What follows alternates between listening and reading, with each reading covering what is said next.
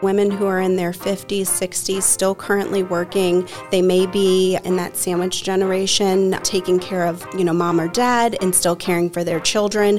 How do I eat healthy on the go? And trying to just deal with life and work-life balance.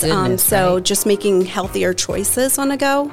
That's a great point, Courtney. Yeah. I'm seeing a lot of that, and also even a lot of multi-generational households where our participants are caring for their grandkids inside the home. So they're cooking for their busy working kids and their busy active grandkids. So I'm seeing a lot of that as well. And that kind of ties in with the National Nutrition Month theme, Beyond the Table. So maybe the traditional American family isn't sitting at the table every single night, but how can we maintain a healthy lifestyle, whether it's on the go or at restaurants or in social situations? So I really like that theme because the American family has definitely changed and not everyone's sitting around the dinner table every single night. It's on the go. Hey family, welcome to HoCo Community Chat. It is March and we are taking off with huge celebrations of both Women's History Month and National Nutrition Month. But if you missed the podcast last month, go back and grab it. We focused on our location for taping, where we are all the time, which is the Harriet Tubman Cultural Center here in Columbia, Maryland. Lots of history we shared with you. And for today, just know we are surrounded by lots of little ones enjoying the space. So if you hear laughter and giggles and screams and joy, that's where we are. So I am excited to get started. I am Jackie Scott, your host, and we are going to talk about National Nutrition Month, and we're going to explore, what does nutrition really mean? What does it mean? Does it mean another diet, another shot, just losing weight, lowering your sugar intake, eating those 3 square meals a day? Well, we have lots of conversation for you about how to demystify what nutrition really means. Our experts today are from the Office on Aging and Independence and our health and wellness manager, Courtney Harangonzo. Welcome, Courtney. Thank you, Jackie. So glad that you're here to join us for this conversation. And nutritionist Carmen Roberts, who works with us, and she's going to share a wealth of information. Welcome, Carmen. Thank you. So glad that you're both here. So we are going to jump right in. So, Carmen, I want to just demystify what it means to be in good health. What does nutrition really mean? We see so much on TV, right? Now you can take a shot for this and get healthy and lose weight, or all you have to do is, do what's on TikTok and you'll be good. The next thing in the blender, all that stuff. What is really the definition of nutrition? That's an excellent question. If you actually went to the dictionary and looked up the definition of nutrition, you would see that nutrition is defined as the process of providing food that's necessary for health and growth. So that means many different things throughout the life cycle. Young people, really nutrition is all about growth and development and thriving. As we reach our middle-aged years, we're really focused on nutrition as kind of maintaining our health. As you mentioned, many people might be focused on maintaining a healthy weight or preventing chronic diseases such as diabetes and high blood pressure. But as we approach our older years, sometimes nutrition is really focused on maintaining or rebuilding. So an example could be someone recovering from cancer treatment or someone who's lost weight after surgery. So in my mind, helping someone achieve adequate nutrition is really a unique and individual process, but I really look at nutrition as being something that's built from the inside and out.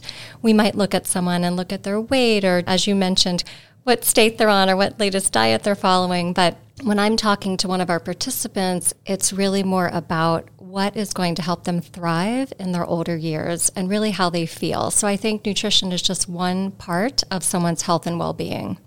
That's really interesting. So as a nutritionist, what is your role? Because, there's health coaches, there's health and wellness coaches, there's nutritionists, there's all these dietitians.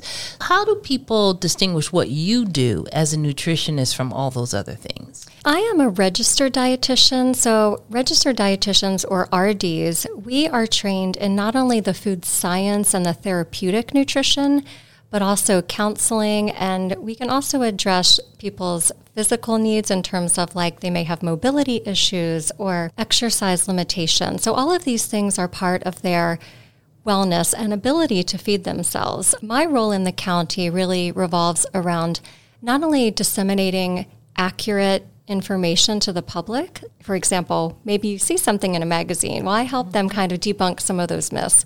I present it in formats including a large group format, such as a presentation on a hot topic in nutrition, such as weight loss or superfoods or cancer prevention.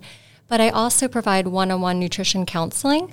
So I'm actually certified to do that. And what that really entails is taking someone's unique individual health and nutritional needs and helping them use nutrition, food to actually promote good health. Sometimes it's more of a therapeutic intervention like diabetes counseling, and sometimes it's just helping people just stay healthy into their older years.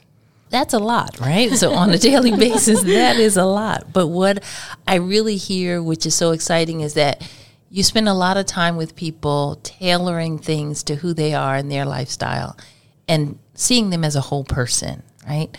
And when you think about that, Courtney, then I think about your work. I think about your office and your role.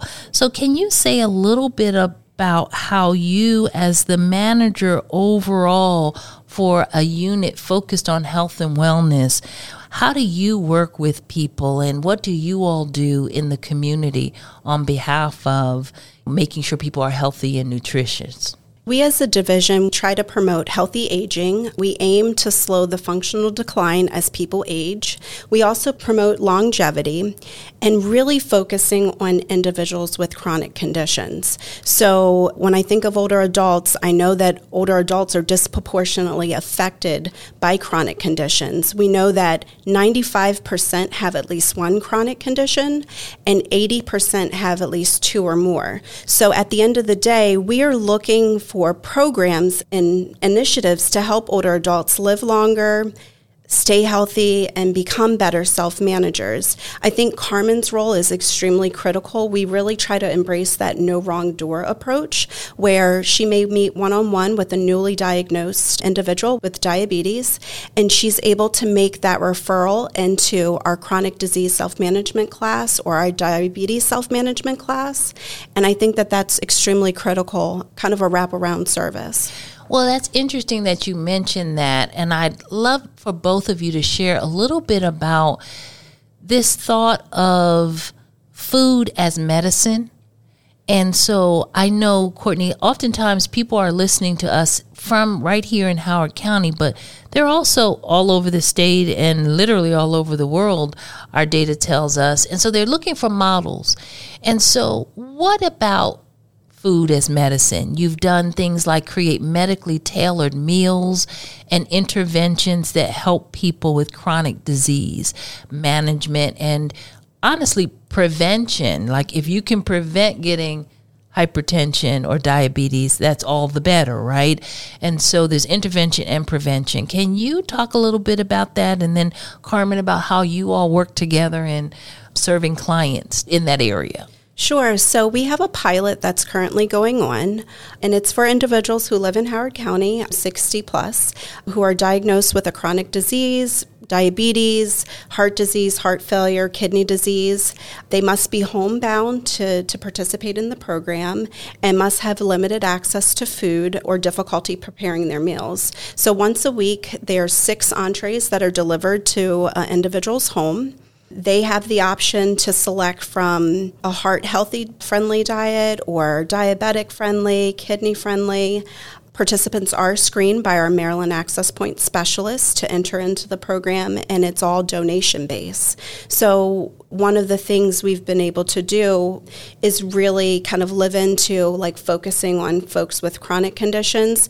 I'm hoping from this pilot that we show improved quality of life, that folks are better able to manage their chronic condition, that we're reducing food insecurity. So we'll see what comes out of this pilot program, but I think it's here to stay. That's awesome. What about you, Carmen? How are you working within this program and other ways to help people who are dealing with chronic conditions? I think one great program that our county offers is our congregate meal program. All of our 6 50-plus centers have lunchtime congregate meals. So this is a time where anyone can come and be served a hot, delicious meal and have the chance to socially interact with others. One thing that I find with working with older adults is it's not that they don't know what to do. It's just sometimes they've lost the lack of interest or ability to do this. So the congregate meal program is a wonderful way to just get our participants together, get them talking, and it limits some of the barriers. Some of our participants really have limited access to food. It could be because they're unable to go shopping by themselves. It could be income. It could just be living alone. And so one of the things of our congregate meal programs that really is important is that it's a social program as well. So during that time, I walk around and visit our participants during mealtime and just kind of see what they're talking about. They may be sharing ideas that they read on the news about weight loss. It could just be maybe they just don't know how to cook for one person anymore because they're living alone. So that's a great time for us to kind of capture a larger group and see what I can provide for them in terms of nutrition information. But the congregate meal program is tailor-made for really to be kind of heart healthy for everyone. So it's a wonderful program that we have at all our 50-plus centers. Well, it's interesting that you hit on some of the barriers that people feel like, I can't afford it, nutrition, it feels so complicated because the food is expensive, or I have to buy special things that are not readily available at my supermarket. And it can be challenging for people to really engage. And sometimes they get disconnected from feeling like they can really take control over their health. I used to work a lot with community health workers in the South, and they would go into areas of the Delta to try to deal with diabetes and hypertension in populations, and they would leave really feeling like, how do we give people hope who don't have a lot? It wasn't that people didn't want to be healthy. Like, we have to demystify that, right? We have to say everybody is trying their best. But if you are in poverty, or you just have limited mobility and you can't get to, or you're in a food desert, right? How do you teach people to really feel a sense of ownership around their health and appreciate where they are? And I'll give you a specific example. In an effort to, we encountered a family in an effort to cut down on the fried foods. They were buying lots of tuna fish and canned things. Well, they couldn't figure out then why their blood pressure was still going up, because they didn't realize just how much sodium was in those cans, right? And so it just all came down to teaching people how they can do things with food to lessen or use the right spices, or make sure that they're purchasing something and reading the labels to understand the labels. So are there ways that you work with people and you help them demystify and feel like they can really take ownership over their health? I think our community presentations and presentations in the center are a great way that we can actually capture a larger audience to educate them. And I think that once people are in a room together and they realize that they have a common bond of maybe, they're managing hypertension, and maybe the person next to them is managing hypertension for a loved one. We do a lot of presentations that involve hands-on demonstrations, whether it's cooking demonstrations, food samplings. We have a program called Tasty Tidbits where our nutrition specialists do a quick and easy meal. I think that once that they realize it's not that hard, for some people, cooking, shopping, those kind of things just seem overwhelming, especially if they're living with a chronic condition. So our role is really to show them that there is a quick and easy way to do it, and that their health is really the most important product of that work. So I do think we have a lot of programs that really emphasize that. That's awesome. So Courtney, I'd like to talk to you a little bit about that whole piece of cooking and teaching people in a county like ours that is so diverse, right? We have so many different populations here in our county, but in our state, in our country, right? And so how do we work with people to make sure that we are culturally inclusive, that we are reaching diverse demographics, and we are helping to appreciate the wealth of different foods out there and how to cook them and the spices, and understanding just how important a meal is in so many cultures, right? Sharing a meal together is so important.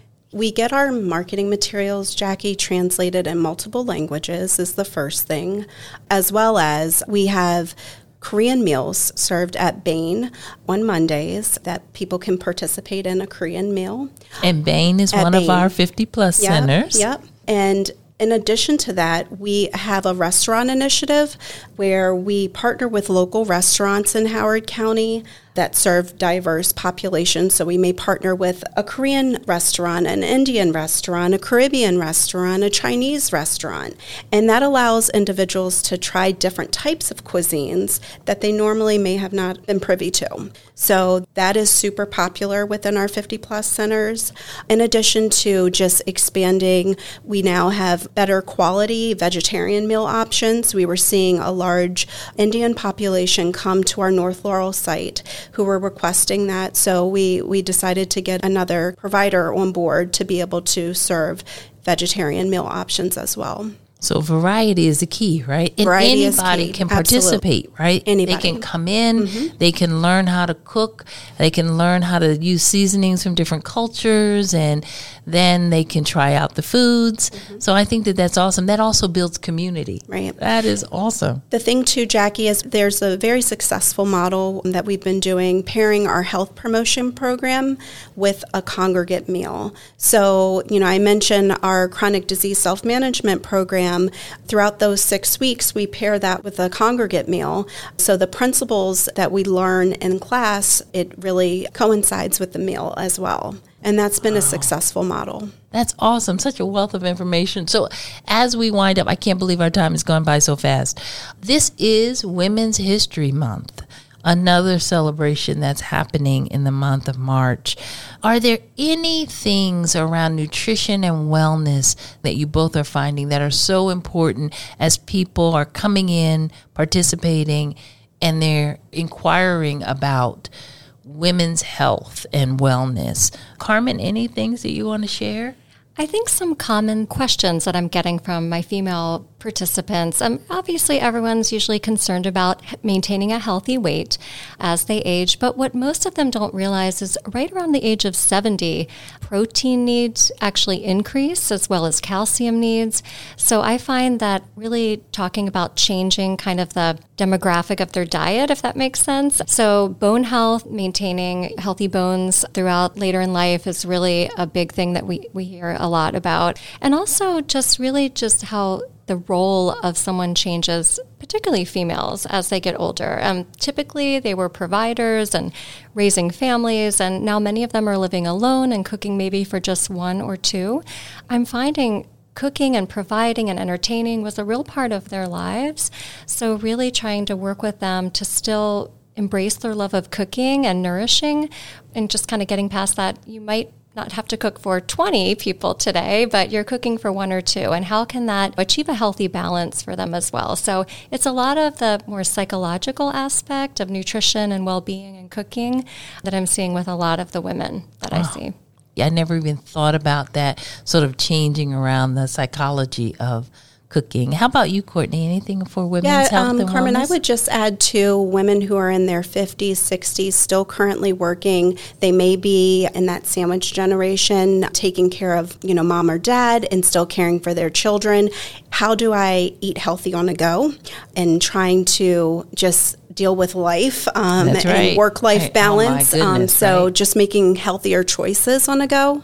That's a great awesome. point, Courtney. Yeah. I'm seeing a lot of that, and also even a lot of multi-generational households where our participants are caring for their grandkids inside the home. So they're cooking for their busy working kids and their busy active grandkids. So I'm seeing a lot of that as well. And that kind of ties in with the National Nutrition Month theme, Beyond the Table. So maybe the traditional American family isn't sitting at the table every single night, but how can we maintain a healthy lifestyle, whether it's on the go or at restaurants or in social situations? So I really like that theme because the American family has definitely changed, and not everyone's sitting around the dinner table every single night. It's on the go, really, Yep, right? it is. It really is. Well, thank you both for such an important and informative conversation. So before we go, how can people find out more? Carmen, do you have website information you want to share? I would say contact their local 50 Plus center to inquire information about our nutrition education classes, our one-on-one counseling. That would be great. And we'll make sure in the show notes will be a link to the website. And also maybe we'll drop a tip or two in those links in the show notes, along with maybe even a recipe or something good for folks when they go take a look and listen to this. Well, thank you so much to both of you for coming and sharing this information for us. And I am making a commitment to eat healthier and not be eating on the go all the time. So speaking of commitments, I told you in the beginning that we had 2 big topics this month, and we have a second treat for you. March is also Women's History Month. So we're going to be dropping a second episode celebrating Women's History Month in just a couple of weeks. So we want you to stay tuned and to be on the lookout for it, because each year Women's History Month picks a theme and it's determined by the National Women's History Project. The theme for 2024 is celebrating women who advocate for equity, diversity, and inclusion. The objective, is to honor the achievements of women, both past and present, who have played a significant role in bringing about change in their respective fields. And we know that we have a lot of women here in Howard County that we could celebrate. And we're just beginning that conversation with our trailblazing guest. Our former director of the Office of Minority Health and Health Disparities, Dr. Carlicia Hussein, will be with us. She is now a health equity consultant and a philanthropist at Opportunity and Health for All. Wait until you hear our conversation.